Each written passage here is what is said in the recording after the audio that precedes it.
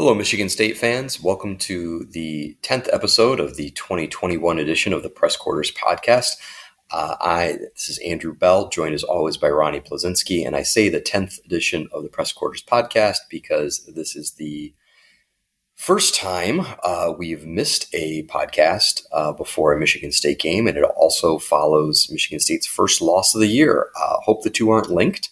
Yikes. When last we talked, the State was on a bye week and we were all excited for the big game against Michigan. And obviously the Spartans prevailed in a clean, hard-fought victory that was without any dispute. Anyone that says otherwise is a blatant homer for Michigan, and I won't entertain that. So State won fair and square. You lost, get over it. Honestly, one of the best games I've ever seen. Probably, in my opinion, the best Michigan State game ever. Just a phenomenal back and forth heavyweight fight both ways. Give credit where it's due. At least our side of the fence, give credit where it's due. And Ronnie, I understand that, we had to miss last week because you and I were both, had a tummy ache from all the cotton candy we ate. So, all those yards. All those cotton candy yards, All those cotton candy yards. Let me just so I did go to the game, and let me just we're gonna hit on this a little bit, and obviously our mood is a little bit sobered because of the Purdue fiasco that was the week after. Let me just hit on getting to campus. So I got to campus at 6:40 a.m. right? So we're looking at, that's a pretty good time for a noon game. You're thinking things are looking good. You're going to be able to park somewhere. I had to park at Frandor in front of Olga's and walk. And that's 6:40 in the morning. I'm walking. It was a zoo. It was bananas how many people were there. I was literally walking, swigging Captain and apple cider, like that's what I was doing to keep warm walking. It was actually an insane atmosphere, and it was the best Michigan State game I have ever been to. Literally, the guy behind me, or actually in the student section next to me, kept telling me how after Walker's fourth touchdown, kept telling me that they've really bottled up Walker today, and I was kind of amazed that was his take, but it seems to be a national take. I read on MGO blog that if Walker, if you contain Walker's long runs, they did a pretty good job against him. Okay. But it was a crazy game. It was an amazing atmosphere. It was so big for the program. I truly have never been more excited. Shout out to my sister who left when it was 30-14. Way to go, Maria. She is still crying about it. She actually drove to Purdue to make up to the football gods, because she was so depressed and said she wanted to make it up to the boys, and then she had to watch that in Purdue. So she kind of blames herself. So all in all, it was an amazing game. It was an amazing win. That's appropriate penance. Yeah, no, I think she's even now. Even. Super amazing atmosphere. Literally the hugging, I haven't seen people this jovial in a long time. The fans were in it. They were in it early. And it is amazing as a football program, Purdue loss or not, where we are from where we came from with D'Antonio. Something I thought the lack of fan interest in the later parts of the D'Antonio years. These students are in their seats before the fans, and even in our biggest games under D'Antonio, the upper wings weren't filled, which made no sense. So credit to Tucker for getting this done and being the kind of the cool school, the popular school. It was an amazing win for the program in front of the most. It was the second or first watch most football game of the year. Super impressive win. We're not going to get into it because we have to talk about frickin' Purdue. But just super impressive and super exciting all the way around. Yeah, and I think you kind of touched on it. The atmosphere was, unfortunately, I had planned on making it. I've got, as you know, I've got a young kid, so it just wasn't gonna work. And unfortunately, had to miss it. But the crowd, I think the student section was full an hour before the game. I can't as a Spartan fan. Coming up in the 2000s and, the Bobby Williams and John L. Smith eras, it's just unheard of to see that. Really, truly unheard of, and really an impressive showing. So, I can't be, I can't say anything except that, just an A-plus effort, and it really shows how far this program has come in a really short time, and the energy Tucker's brought to the you couldn't have asked for anything better. A highlight game. It was the most watched game of the year by viewers. Huge comeback win, Heisman making potential moment for Kenneth Walker. But even more so than that, you took Michigan's life away from them. Literally their life. I mean, you just another kind of like last year. State just punched harder and punched longer, and they took them on the look. State took some shots on the chin. I'm not going to tell you that they didn't. Huge shots on the chin. Moments that like death blows. Like even Andrel Anthony in the first crossing route. Like that's tough. Like a recruit that you wanted going 91 yards in your home stadium. Like I mean that was stunning. I mean that took the air out of the crowd. I mean just moments. There were multiple moments like that. And credit to Cade McNamara. We gave him a hard time. I think I posted on the board. I know a lot of people saw it. Him and Tyler O'Connor had similar numbers. Tyler O'Connor, who was at my tailgate, very cool guy, siren me or whatever. But yeah, it was. I mean, there was every moment of adversity for Michigan State to quit, and they just didn't. 4th and 1 play, something we had talked about. Michigan doesn't cover downfield. We get Naylor deep. 4th and 4. Peyton Thorne puts a 34-yard dime into Jaden Reed over Daxton Hill. I mean, those plays are just like men stepping up and making plays. And Gus Johnson said it, and I'm not a big fan of Gus Johnson, but he said, the Spartans said they were tougher, they wouldn't flinch, and that was absolutely true in this game throughout. Yeah, and I think you hit the nail on the head. State was a tougher team, and I think the issue, and now I guess we'll turn and why this is kind of a more sober conversation is womp womp. Yeah, I mean, look, they didn't really show up at Purdue, and by that that might be a little harsh, but they came out unfocused, flat. Terrible time for Kenneth Walker to have his first career fumble, but they never really got out of the starting gate. The fumble on the first drive, Purdue was hungry and pounced on them, and State looked like they were sleepwalking, which is what happens when you don't have any ball control capability on offense.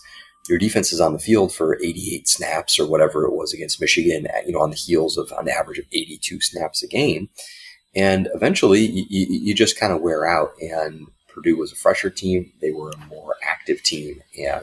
And look, they're also a pretty good team. I mean, they're ranked, I think. Purdue's good. Yeah, they're good. It's good. And we had talked about that quarterback coming into this game. We thought O'Connell, I know we had texted during the week. I thought he was much better than he was given credit for. Oh yeah. And he was fantastic. He made good reads. He was quick. I just thought, defensive back wise, it was disappointing, but when you look at the macro of the defensive backs, when we do these podcasts, we have to make names for ourselves, and mine is the ghost of Kalen Vergerven. Like the depth of the defensive backfield this week was so bad. Kimbrough is hurt. Charles Brantley definitely had something dislocated in his arm. Ronald Williams wasn't going to play because of back issues. You had to play that white kid who had the blitz in the Michigan game, which was awesome. By white you mean Justin White, not Justin White, not the. No, right. He's not. No, yes, no. You know what I mean? Okay, I do. Is there something in the background of your right now? No, just my computer. No, I can hear something. I don't know what that is. Maybe it's on my end. But sorry. Anyway, we can cut that out or whatever. You guys can get the raw edited version. No, but it was so thin, and they just made plays. And I mean, we were talking about there were just some key moments, and that Michigan State didn't make a play. First drive of the game, Walker fumbles. They're coming down. Simeon Barrow has O'Connell basically for a sack in the backfield, which is going to hold them to a field goal. He gets away from that sack, touchdown to Allen.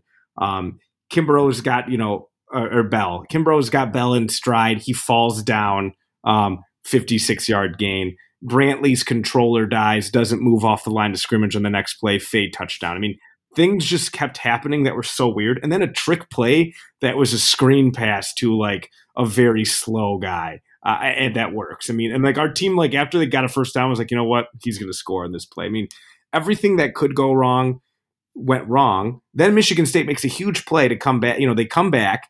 Thorne has that keeper, which is beautiful. You're in the game.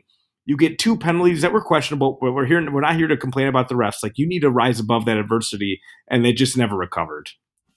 Yeah, and I think to go past that, they had another drive where Behringer had a beautiful punt inside the 1, and then they had a false start, and he then kind of shanks it, and the guy gets a run back, and it was a 50-yard net field position change.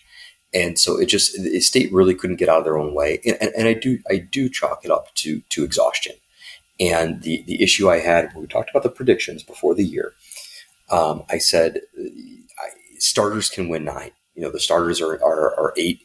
I said 8 to 9, but obviously 9 could be in the cards this weekend. But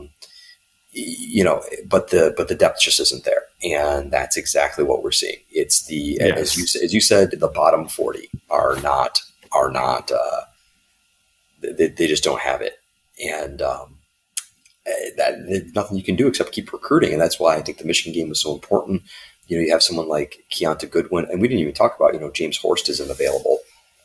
So you don't even have your starting left tackle, and that's, I believe he was a late scratch in the week. You can't even prepare for it. Right. Look, the offense put up 450 yards and 29 points. It wasn't the offense's. It wasn't the offensive fault. It's a defensive fault.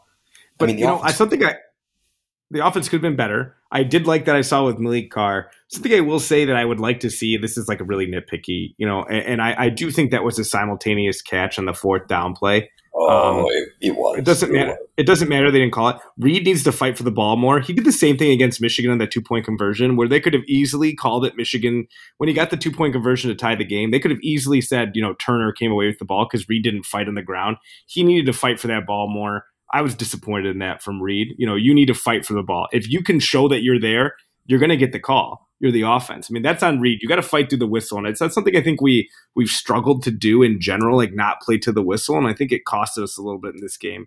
Not just in that moment, but just in general. Maybe some yards. Sometimes, like when it gets piled up, our guys kind of have their hands on their hips, and that's just something you can't do. And they didn't do it against Michigan, but they definitely did it against Purdue. And I think, like you said, maybe exhaustion, maybe a lack of focus. Tough to come off a big win like we did against Michigan and then go to a very good Purdue game. It's not like we were playing like 3-10 Minnesota or something like that. Like that's a good Purdue game. That's probably a top 25 Purdue team. I think they are. I mean, I think that's proven. Look, they haven't just beaten MSU. They beat Iowa pretty handily as well. Their losses are to top 10 Notre Dame, top 20 Wisconsin, and then I guess their Minnesota game was fluky, but they were -2 in turnovers. I mean, that happens. Yeah, and that's the thing. I think reverse the schedules. Could Purdue be 7-2 right now as opposed to MSU being 8-1? Sure, and vice versa. So I don't know that it's the end of the. It's certainly not the end of the world. I do think the fact that the offense doesn't have a milk the clock mode makes it really difficult for the defense, because the offense is either going 3 and out quickly or they're scoring in giant chunk plays. There's no like medium effective, steady play calls. Yeah. And but we saw those in the Michigan game, right? Like, I thought they sustained drives quite well in the Michigan game. I mean, obviously Walker had the big 65-yarder, but other than that, I thought for the first time all year, I thought they actually did sustain drives quite well. Hitting guys on the edges. Naylor, unfortunately, we didn't even talk about that too. He's out. I just read that Matt Carrick is also out for the year. Naylor is sustaining. They had drives where you threw to Naylor, he would get a first down. I mean, right before Walker's 65-yard run, they ran a play on 3rd and 10 where they hit Jaden Reed. This is the Michigan game now. Hit Jaden Reed. He ran for 8 yards and a first down. Then they threw a 10-yard pass to Hayward, who stretched out and got a first down. Then you had the run. You forget about those plays before the 65-yard run. So I do think they were doing better in that sustaining drives, but it has been an issue that we cannot get it. We get off too many 3 and outs where all of a sudden now our defense is in some serious trouble. Yeah, and I think that's the look, this was never going to be. State is in an unexpectedly great spot, right? I mean, no one was sitting here before the year thinking, hey, you know what? Or if they were, they're lying. I mean, oh, you know what? State could be 8-1 right now and challenge Ohio State in a few weeks. I mean, no, come on. That's not, that was not, you weren't thinking that. Unless maybe you were. I don't know. Me? No, not. But after the Miami game, I will say I had a car ride where I was drinking in the car with my buddies. I was not driving. And you're my personal lawyer, so you get a guy. But basically, we got to the point where we were like, I don't see a loss on this schedule. I mean, that's what happens when you win big games. But yeah, no, we were not talking about the right, and we were not talking about that before the season. And we had talked about, we thought 8 wins was the ceiling. We have absolutely outperformed expectations, but there's still a ton to play for here. I mean, you still can absolutely go to the college football playoff, but if you told me right now we went 10-2, lost to Ohio State, and went to the Rose Bowl, I'm taking it all day. Like that would be a fantastic season. And if I told you that before the season, everyone would die for that. So everyone needs to readjust. I mean, yes, it was a sad loss. I guess my question is something I wanted to ask you. Is the defensive backfield, obviously depth-wise, there's nothing you can do about injuries, but is it fixable this year, or is this just going to be something we got to see come into play going forward? I mean, they are like last place in pass defense in the country. I know Western Kentucky skews that, but I mean, is there a way they could maybe give up a little less yards? Well, a couple of ways, and this is, I'm not kidding. Don't be on the field so much. Get off the field on third down. That's it's a little chicken and the egg, because you can't really usually do that if your pass defense is bad. But it's not like they're giving up a lot of like 3rd and 3s. There's a lot of like 3rd and 9s, 3rd and 14s that are being completed against the soft coverage. I understand. There's one of two things happening here. Well, I think our pass rush has gotten worse in the last 2 weeks. If you agree. Yeah, they're where, I mean, look, Panishuk is dinged up. He got hurt against Michigan. He tried to go. He didn't quite have the same burst. Beasley tried to come back early from his injury and is not 100%. So that's where depth hurts you. It's where your starters have to be leaned on so much that they wear down and they don't play at their best, and then they start getting hurt because they're making technique mistakes. They're dropping their head when they tackle. But what I think is happening for the defensive backfield, there's one of two things. One, it's the coaches recognize that the players just don't have the chops. Brantley's too young, Kimbrough and Williams. Well, actually, Williams I thought was playing much better. You don't really see Williams targeted all that much. You really see Kimbrough being picked on, who just look. He's hurt too. Remember, he's hurt. So like people are mad, but he's hurt. Marquis Rowley hurt. Ronald Williams has back spasms. So everyone's hurt too, and these guys are not the best corners in the world. And that's really, and then at some point, Kalen Gervin's gone, and you let Chris Jackson transfer, and Julian Barnett didn't want to stick around. You're out of players. There's literally no one else to play. So no, it's not fixable. There's no magic like Madden button to press to fix guys that can't cover. So it's unfortunate. In terms of what was happening prior to then, it's one of two things. One, they realized early in camp, these guys can't hang. And so we're going to have to basically play. I mean, they play a soft cover 3, which is basically a prevent defense all the time. And it's not all the time, I'm being exaggerating, but most of the time.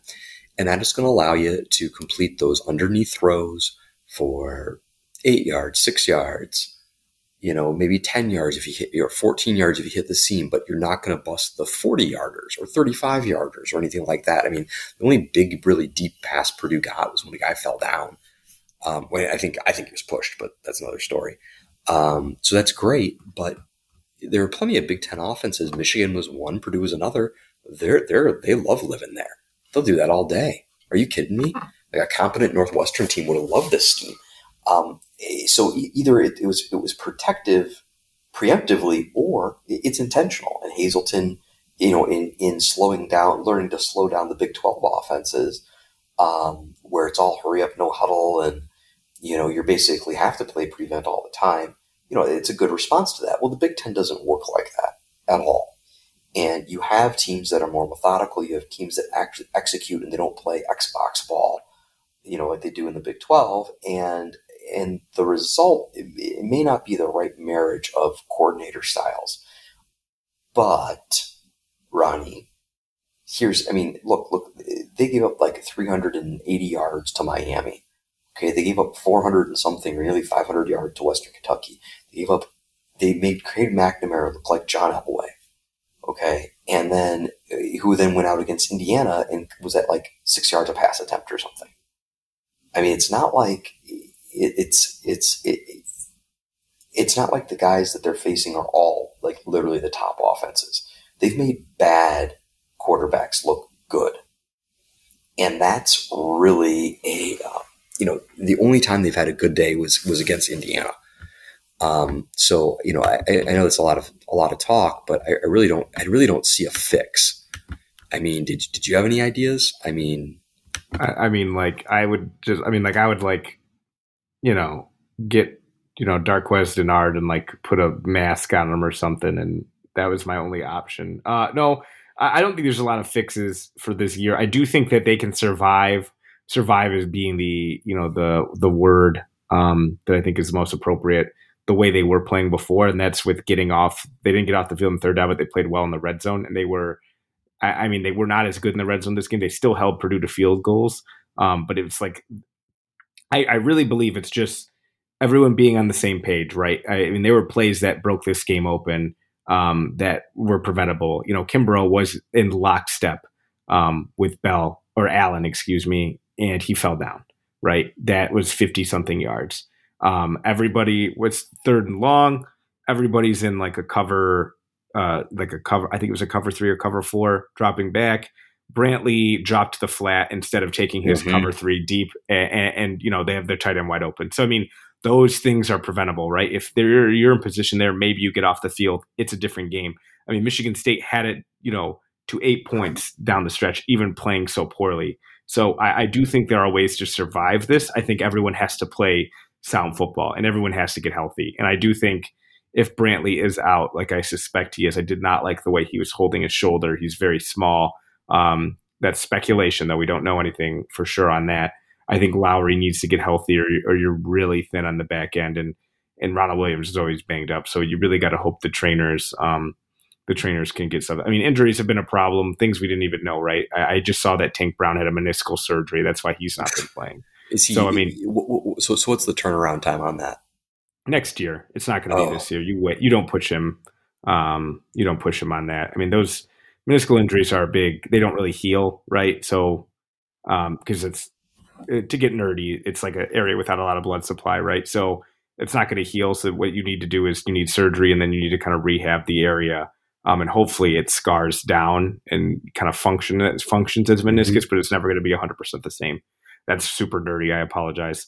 So, I mean, there's just been a lot of injuries, and there's just nothing you can do in the defensive backfield with those injuries. You just got to hope Lowry can get healthy. I think he's been good. You need to hope Ronald Williams can get healthy, and you can be okay. But everyone needs to play on the same page, and you can't have those defensive mental lapses. And I do think that's a combination of Brantley being young, and I think it's a combination of coming off a big win against Michigan. You can't take anyone for granted when you struggle this much in pass defense, and that's just the way it was. I did think there was one big positive, though, that we saw a little more of Malik Carr. Yeah. And that guy's going to be a dude if he can start blocking. I mean, he's got all the tools. Yeah, he looks like Deion Sims. Yeah, that's a good guy to have.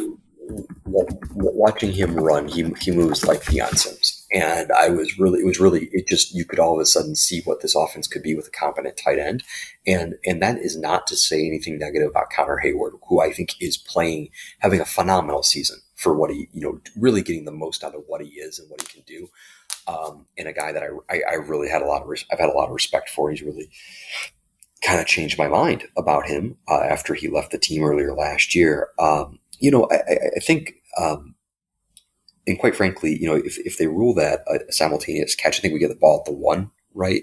Or maybe it's a touchdown. I don't know. But that was Thorne's only interception. I guess there's a concern.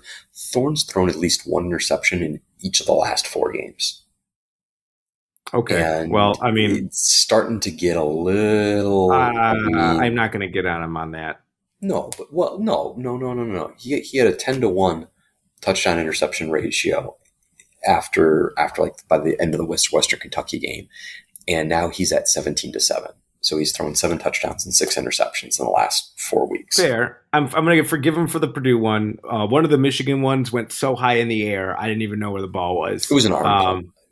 I get it. No. Not that one on the 1 yard. I'm talking about the one that went off Dax Hill and flew up high in the air. Yeah, who cares? I mean, right? That's not his fault, right? So, I mean, no, I agree with you. There are interceptions, but I'm not going to say this has been Thorne's fault. The way the offense has been. I think Thorne's been decent. I think he's been not as good as he was early in the season. And I think that might be kind of he's taken a lot of shots, right? And he's still a sophomore, and that those things add up to you a full Big Ten season. I'm sure he's probably not feeling 100% healthy either. Yeah. I think you're probably right. But I think he's had a good year. When we talk about, I guess just before we turn to Maryland, just talking about the depth issue, it's the fact that Ohio State was up without Garrett Wilson against Nebraska.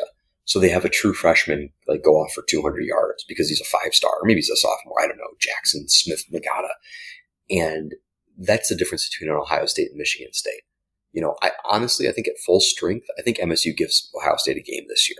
If you took the team playing at its best and everyone's healthy, maybe not Ohio State playing at their best, but they could at least be in the ballpark. Yeah, they can. But if you took half of each team's first string out and just had the second string play, State gets annihilated because there's just not the depth there. I mean, I love the effort from Jeff Petrowski. He's limited. You look at the defensive ends. Drew Jordan is not a freak athlete. They're missing the guy that can bend the edge and get home. And they've done a lot with the defensive tackles, who've done a great job at containing and pushing the pocket and making the quarterback uncomfortable. But more often than not, the sacks are more coverage sacks. The few times that they get that's been the case. You're just not seeing that ferocious pass rush. And the other thing would be to compensate for the secondary. You could blitz the linebackers a lot. That's what they did in 2009. It didn't go too well. It was terrible pass defense, but it was at least something. Linebackers couldn't stay in coverage, but you really only have 2 guys you're playing. I mean, I know Harvey plays a little bit, but you can't ask them to go. You can't ask Crouch to go full bore blitzing, a dozen times a game and do everything else. So it's just really a depth issue. They really need the next recruiting class to come through and get a handful of transfers to continue to build that depth. I mean, yeah, and I do think we'll be like we were the popular destination this offseason. I think we'll be even more popular this upcoming year. I think we are the cool school. I think Tucker really breeds that into the program. I do think Tucker is going to get a fat extension that it's going to look really good to people. I think we're going to get a lot of I think we're going to close on some of these guys, maybe Keontae Goodwin, Amani Winfield, add in some transfers. And I think, this team might not have the Kenneth Walker because Kenneth Walker doesn't come around every, 10 to 15 years. But I think they're going to be better depth-wise with the next recruiting class and with the transfer portal guys that are yet to be named, just based on what Tucker has done so far. I mean, it's been impressive. And I think this team should have much better depth next year. That doesn't mean their record's going to be better. It's very hard to go 8-0 ever. But they should have a lot better depth, I think, especially on the trenches, just with Tucker's recruiting. Yeah. Well, and that's why, look, they're well ahead of schedule. And I do I'm not going to bury the lead. I expect them to win this weekend. It may be the last regular season win they have, honestly. Which I hate. Well, I mean, look, the last 2 games are Penn State and Ohio State. So that's not a great. We're playing the best passing. The three of the 4 best passing offenses, the 4 best passing offenses in the last 4 weeks. It's not a great recipe for the worst passing defense. Right. So that's less than ideal. Okay. No. Yeah, it's not what you're looking for. No, not a recipe for success. But that's okay. Baby Tua is salivating wherever he is.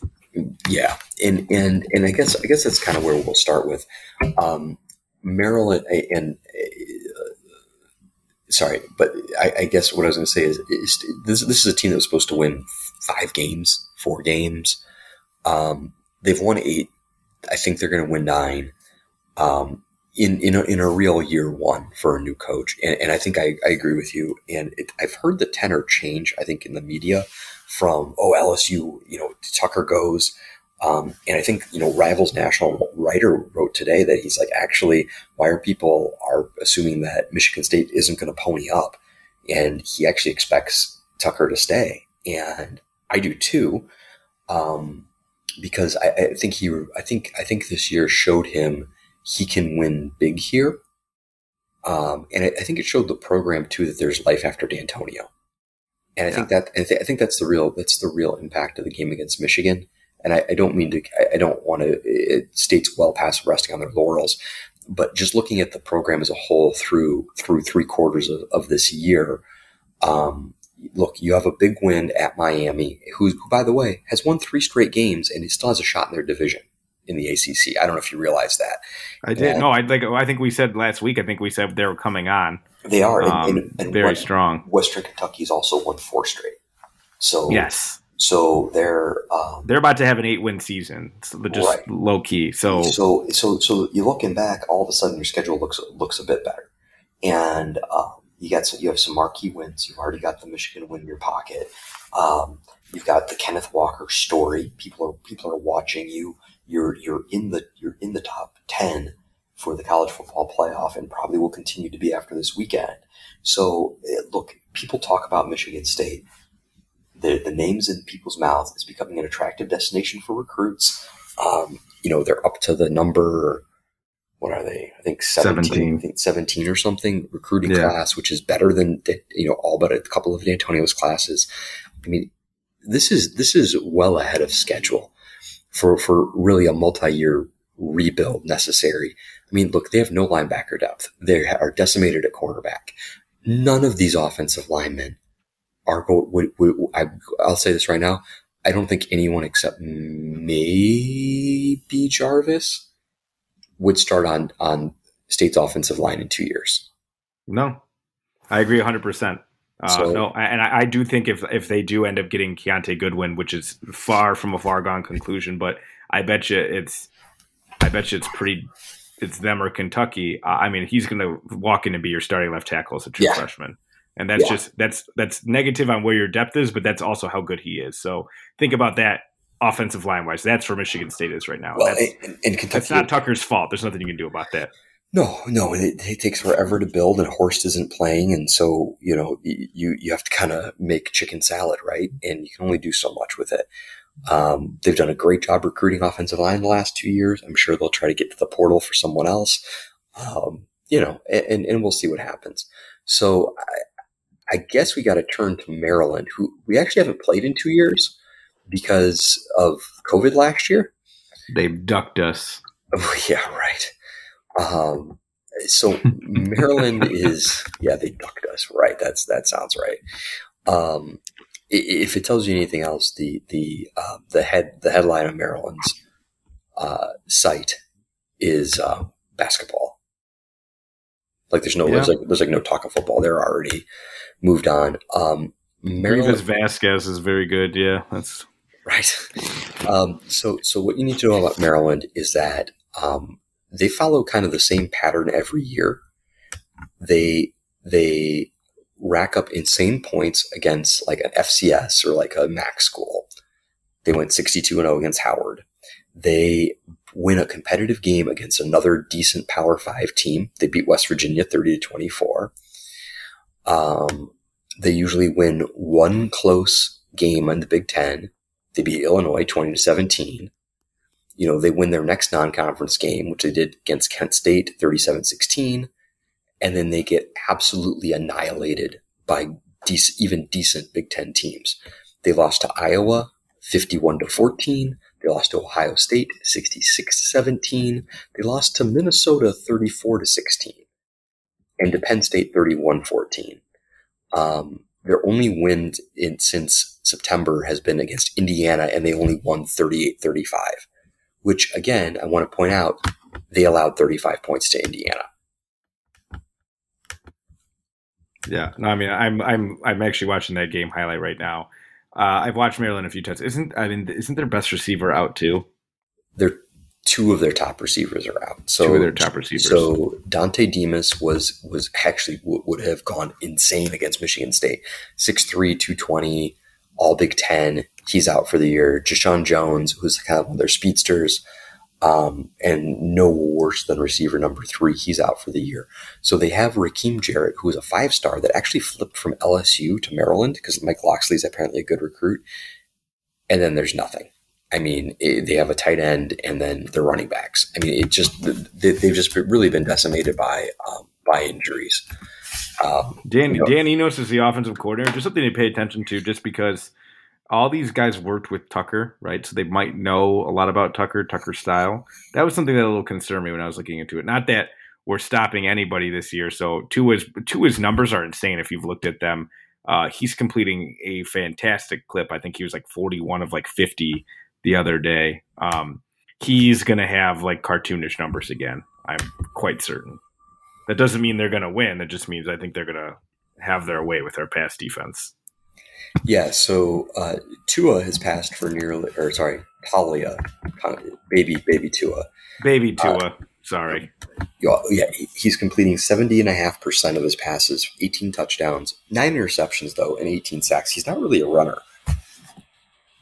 No. I mean, he's got negative rushing yards on the year. He's a tiny guy. He looks very little. He is, but he can throw the ball, just like his brother.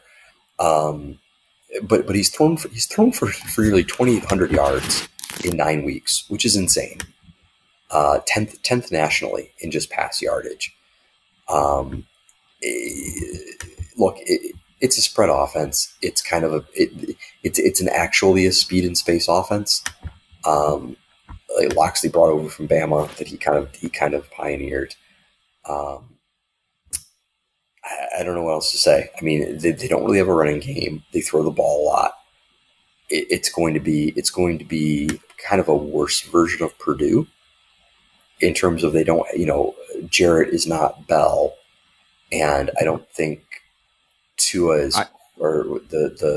I don't think Tua is as good as O'Connell. O'Connell, it's crazy because O'Connell's a walk-on. I thought he kind of had I hate to overhype a quarterback, making him look like John Elway, but I truly thought he had quick reads. He looked, very confident in the pocket. I don't see that from Tua. It looks like he kind of waits longer for the play to develop, kind of almost waits for a little bit of broken play. He's not as quick off the release. I see him dancing around a lot, and I just think that bodes a little better for Michigan State's defense than the O'Connell throwing the ball before the receiver even breaks kind of stuff. Yeah, and look, it's not a particularly complicated offense. They throw the ball a lot in the flats, a lot of dink and dunk. They'll go tempo, single back offense. Look, their leading rusher has 87 carries on the year. Okay, they really don't run the football. He's at 5 yards a clip. But only because he had 153 yarder, and he's Tayon Fleet Davis, which is an interesting name.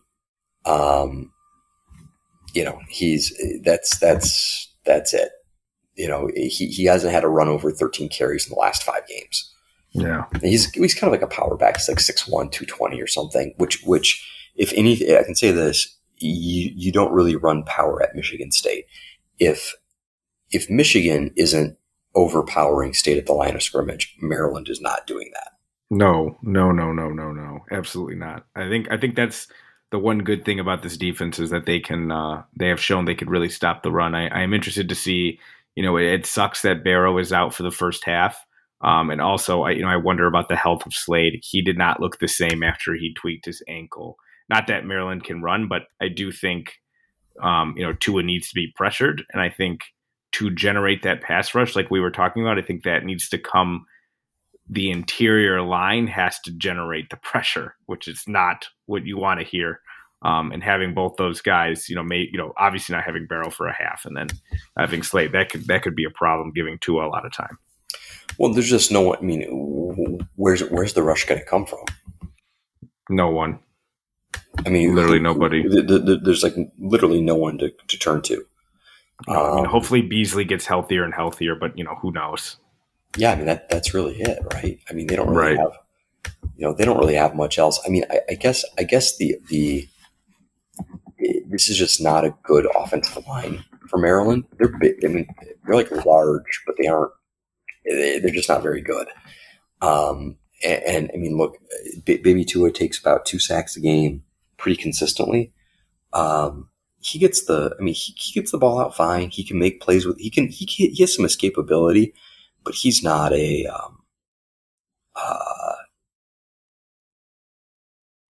he's just not a dynamic runner. Defensively, they basically run a 3-4, but they don't run it well. I mean, this is a bad defense. They're missing, I think, 1, 2. Let's see, I wrote it down. 1, 2, 3, 4. Has Maryland just had the worst injury luck? This is kind of anecdotal, but they played a linebacker, a quarterback, I think 2 years ago. I feel like they have gone through some of the worst injury luck in the last. Well, that's not even. We're not even talking about the poor kid. Whatever happened. God rest his soul. Whatever. The one that passed away. No. But just I think in general they've had some of the worst injury luck over the last 5 years I can remember. There was a time when I believe they started a walk-on middle linebacker at quarterback. That's correct. That's correct. That is correct. Because that seemed to happen every year. They would be down 2 or 3 quarterbacks because they couldn't protect them. Well, I'll tell you this. They're missing their best their 2 starting linebackers, not to mention a starting cornerback with Deontay Banks, who I think was their best coverage guy. I think he went down the first snap of the season or something, or maybe that was their star linebacker, Fanaje Gote. I think that's right. Got hurt right away, literally first snap, non-contact injury, tore a meniscus or something, or tore a ligament, and was just gone. Yeah, I mean, it's a 3-4 with that jack position, that stand up outside end person. Gross. Yeah, but it's the same. I mean, look, right, same thing. Same thing, because their jack is 6'4", 270, and their Sam is 6'3", 240. I mean, that's a D end. But look, because of the injuries, their middle linebacker's a true sophomore, and their strong side linebacker's a freshman. And young linebackers make big mistakes against the run. And that is, I mean, Maryland is just not good against the run, and they have a real problem setting the edge. I don't know if this could be. I mean, you want to talk about cotton candy yards? When I was looking at this game, just numbers wise, and the one thing I thought is that this could be Walker's cotton candy yard game, where he actually can just put up cartoonish numbers. If the new revamped offensive line, whatever it looks like, can open up holes, which if they can't, we got bigger problems. Yeah, I mean, look, their rush defense is 70th in the country, but excuse me, but they're just, their pass efficiency defense is 76th. They're not, they're allowing 100. They're actually 100. They're actually second worst only to Michigan State in the Big Ten in terms of passing yards allowed. They only get 5.2 tackles for a loss per game. They tend to blitz a lot, and so they get nearly 3 sacks a game, which is pretty good. But that's really the only thing about their defense that's decent. They're actually -8 in turnovers in the year. And that's really been a problem. I mean, Baby Tua has thrown 9 interceptions, and they've lost a lot of fumbles. They've lost 6. It's a lot. And they can't return the kickoffs. They can't return kickoffs. They can't guard kickoff returns. They've thrown a total of 10 interceptions on the year. They've only intercepted 4 balls. The only thing they can do is throw the ball a lot. that's their strength. I mean, they're not good on third down on either side of the ball. 79th on third down conversions, 78th on their third down conversion defense. I mean, they just don't have a lot to threaten you with. Our third down offense and their third down defense is a movable object meets a movable force or whatever. A stoppable force meets a movable object. Oh my God. I can't take you anywhere.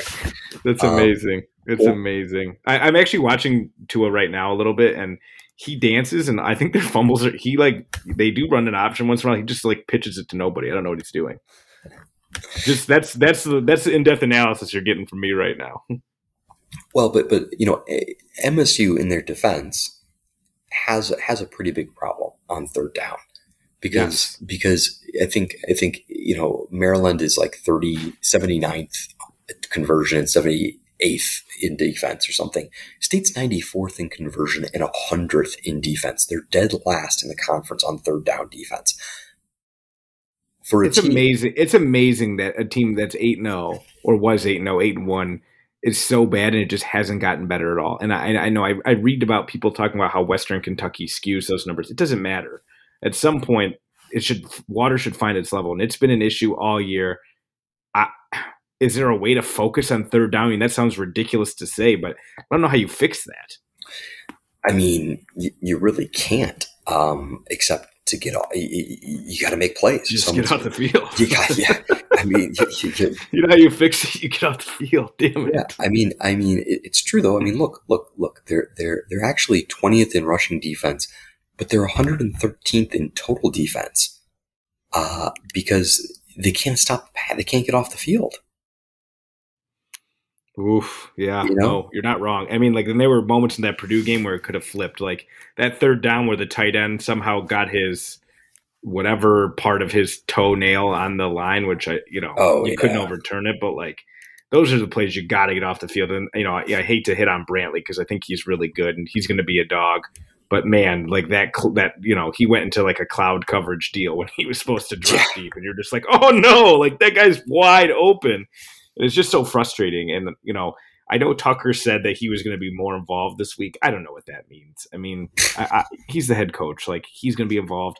I know Harlan Barnett's a great defensive backs coach. And people I saw a lot of people yelling about Hazelton.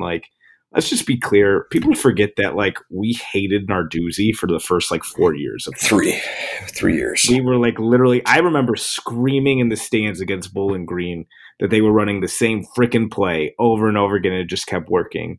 And people wanted Narduzzi fired. So everyone just chill out. This is a huge overhaul of defenses. And, it takes a second, especially when you're running a 4-2-5. Last year, there was no installation. It's going to take a minute, but it's concerning. I think that's the main concerning part of the program now, the third down and the pass defense. But at least I think we both trust Harlan Barnett to do a good job. Yeah. I mean, look, he recruited Brantley. He's the best guy on the roster, best corner on the roster right now. But the rest of them, I think Lowry's really good. I think he's still a redshirt freshman. It's going to take, and he was converted from wide receiver. It might take him a second. Right. But that's the problem. That's the problem. I mean, look, let me back up. It's not that it's a problem. It's only a problem because we're trying to contend for a Big Ten title in year two. Right. If this was, if State was 6-3 right now, okay, and it was okay, look, we've already made a bowl, house money, get to 7-5. If you beat Maryland, a winning year, you'd be yeah, we're looking at 7-5 because our pass D sucks because we don't have any defensive backs, and they can't play man, and they don't have the athleticism to recover in zone. I mean, look, Iowa plays zone defense almost every single snap. Okay. And they have one of the best pass Ds. Penn State played a base cover 3 for years, had a great pass defense. And any defense can work with the right guys. That's what I'm saying. They don't have the people. They don't have the personnel, and the personnel, it's not like Tucker's not playing the best people. Okay. It's not like they're buried on the bench. And This you're isn't like, like D'Antonio loyalty coming out here. I mean, he's doing what he can, and you've seen that. I do like that. Every week somebody new gets a chance, right? Like even if it was that white kid coming in and making that, the corner blitz. Like I thought that was fantastic, and it shows he gives guys a chance. I give him a lot of credit for that. So I mean, he's exhausting all options. It's not like there's some stud sitting back there like we're holding back. And it kind of shows with his recruiting class. Like, he's taken 5 defensive back. It looks like he's going to take that Coley kid from Vanderbilt, who, I mean, he is a stud, super underrated. I think, he will definitely be in the playing group next year.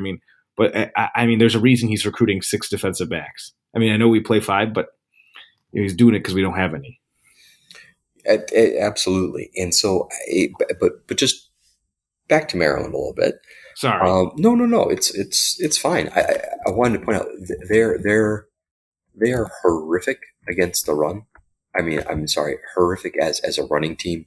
I think they're like 113th in the country, like 113 yards a game. I mean, it's really just kind of a change of pace. Their defenses are kind of like State's, led by their safeties. So Jordan Mosley and Nick Cross, they're juniors and seniors. Each of them have 5 pass breakups. Each of Cross is I think the strong safety. He's got 2 interceptions. So middle of the field, maybe not your best shot. But I'll tell you this: Maryland plays a lot more cover 1 from what I can see than the last few teams, and I really think MSU, even from the D'Antonio era on, has just done better against cover 1 teams. Yeah. You're totally tuned out. No, you make good point. I don't know what to say about Maryland. It all comes down to like how we play. Like I know what the X's and O's say. You make good points, but I don't know which team is going to show up. Yeah, I mean, well, I don't know. Look, I think we're pretty down after 1 loss. I think we need to like regroup. Remember, it's just a loss. Losses happen to everybody, besides even Alabama. Well, I mean, not really. Well, not by the college football playoff, but yes. Right. Well, I mean, I think here's the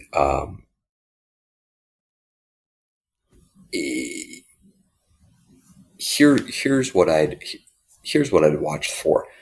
This should be a game where State should be able to still seal the edge and get to the edge.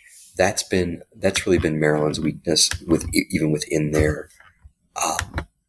their rush defense. It's been the edge, and if there's one thing we've seen, Walker's pretty good at getting the edge.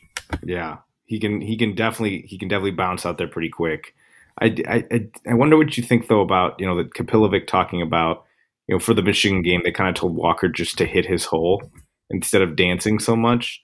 That's a double-edged sword, right? He dances, he could score, but if he dances, he could gain less yards.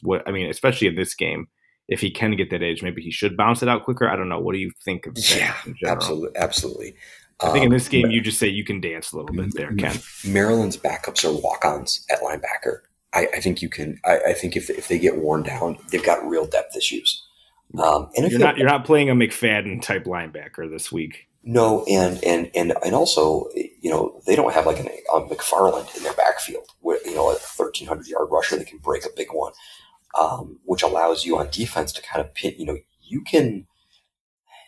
The D'Antonio era, they had the capture versus kill quarterbacks, where if there was a running quarterback, you just tried to set your edge and keep him in the pocket, and then the kill ones you could actually go for the sack.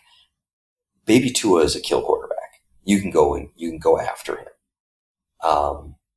Rather than just try to contain him.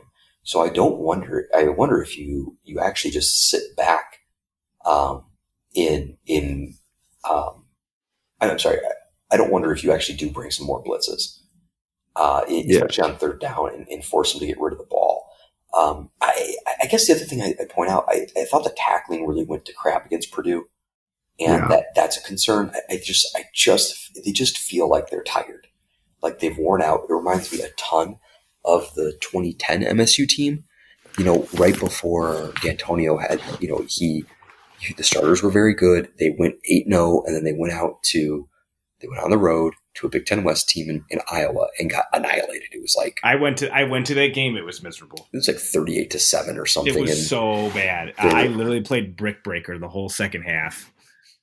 I couldn't even watch. I was so freaking mad. They came out to black and yellow, and that was the game where Chris L. Rucker had been like, he fell asleep in his car, and everyone was like, oh, is he going to play? Oh, it didn't matter. Did not matter. It did not. It did, and all the Michigan fans said it was instant karma, which is adorable. It was very adorable. You know, is my shin down? Is my shin not down? You got Harbaugh still talking about our game 2 weeks later. Like, wonderful. You know what? Let's not get into that. I'm gonna get wild. Sorry. That's okay. But I think Maryland was often characterized by like one or two like freakish skill players, and that, oh, hey, like don't punt the ball to Will Likely. Remember Will Likely? I do. Yeah, like they don't have that this year. No, they don't have that one breakout guy. They don't. And I mean, it would be, if they did it, we would call it Tua, honestly. Yeah, I mean, it's much easier to scheme for. Well, look, this Rakeem Jarrett kid is good. I mean, he's a sophomore. He's fast. He's talented. I'm not going to say otherwise. But if you look at who catches the ball, so Demas has been out 2 games. He's still the number 2 receiver. Okay, Deshaun Jones has only played like 3 games in the whole season. He's still the number 5 receiver on the roster. Their top pass catchers go Rakeem Jarrett, who's still there, obviously. Then their tight end, Okonkwo. All right, then it's their running back.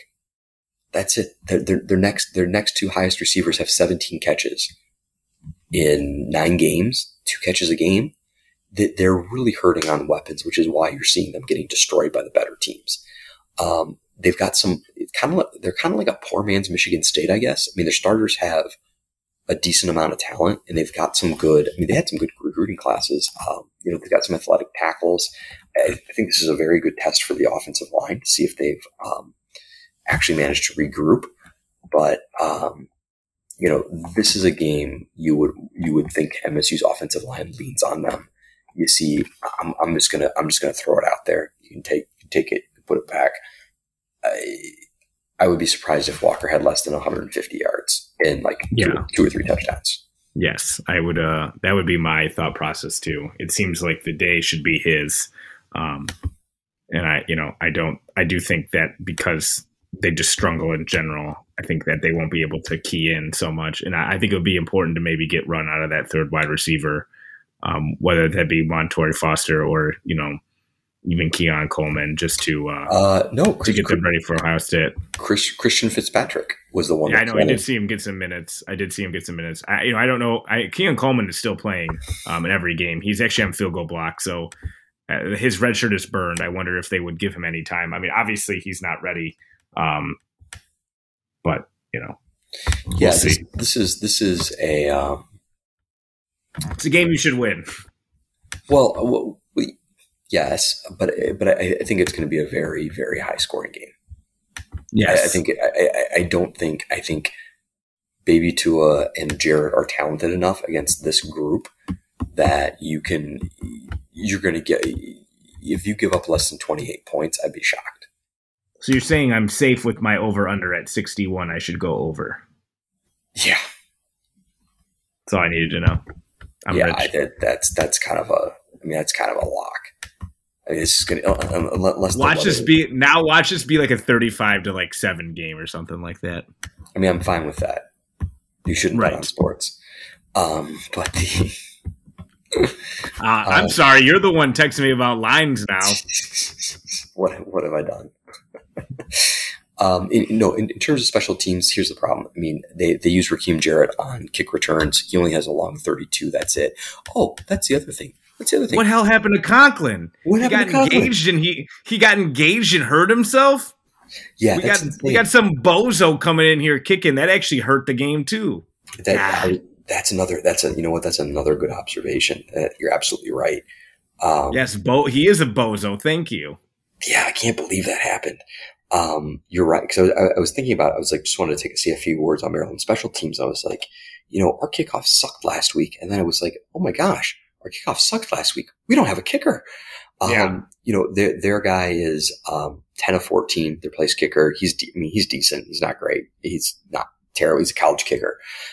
He can hit. He's 4 of 6 from beyond 40 yards with a long of 48.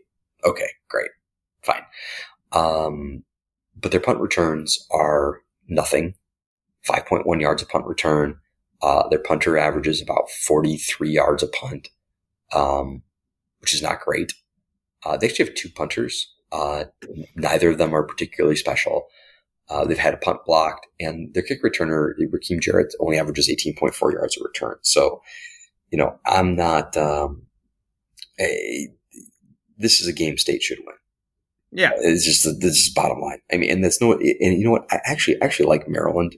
I like their fans are really, really nice. And I think their basketball team is decent and a plus to the conference. And I kind of want to see them do well, mostly because I just want to see another team other than Michigan make it to Indy. But, every depth issue MSU has, Maryland has, but worse.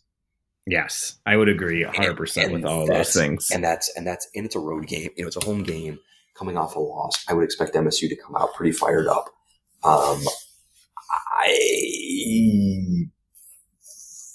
41-28 MSU. Yeah, I like that. I'm gonna say the defense that all this emphasis is gonna have a much better week. I think that Tua dances a lot, and that ball is way out there when he's doing so. He doesn't tuck it well. I'm gonna go. I think he's gonna go for at least one fumble. I think I'm gonna go on this one. I think it's gonna be 38-21. Okay, so you're picking State to cover. I'm not. Right. Not that I for those of you interested in that kind of stuff. Yeah, the line has dropped from 14 to 13, so just so everyone's aware.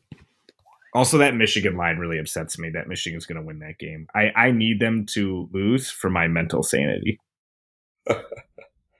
I can't have them playing Ohio State with a chance to go to the Big Ten title. I just can't handle that. Well, I hopefully the Nittany Lions here take care of business for you, so that you don't. For all of us. It's not just for me, man. And maybe next time we'll talk a little basketball, but I think we've run its course of this one. I mean, we're I think the season has a good chance to get back. I mean, everyone's pretty down after a loss. It's what happens after losses. I mean, we weren't doing this when we lost to Nebraska in 2015, but I remember the fan base being so down. I actually went to Ohio State for the game where we won, and I remember making a joke. My brother had texted us that Cook wasn't going to play, and we were like, haha. So we told all the Ohio State fans that Cook wasn't going to play, and then it was true, and we felt sick to our stomachs. So, I think the season, we're not saying that's going to happen, but I mean, we can get back, on track this weekend. You're still having a great season. One loss does not kill you. And look how far Michigan State's come that Purdue rushed the field when they beat us. So, I mean, that's how good of a season we're having, where literally Purdue decided to rush the field when they beat, number 3 Michigan State. So, take a step back and remember what Tucker's doing is great. Yeah, we had a loss. Only one team or 2 teams a year don't lose a game. So it happens. Indeed. Okay. So we got it locked in. Let's see how this goes. See if State can't get a little momentum back in advance of the big game against Ohio State. See if State's still in the running. Yes, so we will be back next week, no matter what, for the Ohio State game. Yes, indeed. We will not let the team down again. It was we actually had a texting conversation how this was basically our fault. Correct. So hopefully we've corrected that. Yes. All right. Well, on that note, we're tired. It's late. Yeah. Sorry. All right. No. Why are you sorry? I'm saying I know you got he's got the teething baby. Andrew is going on no sleep here. So everyone give him a round of applause for coming on and doing this one. Thanks. Well, I appreciate that. Well, hopefully the team gets some rest. On that note, go green. Go white.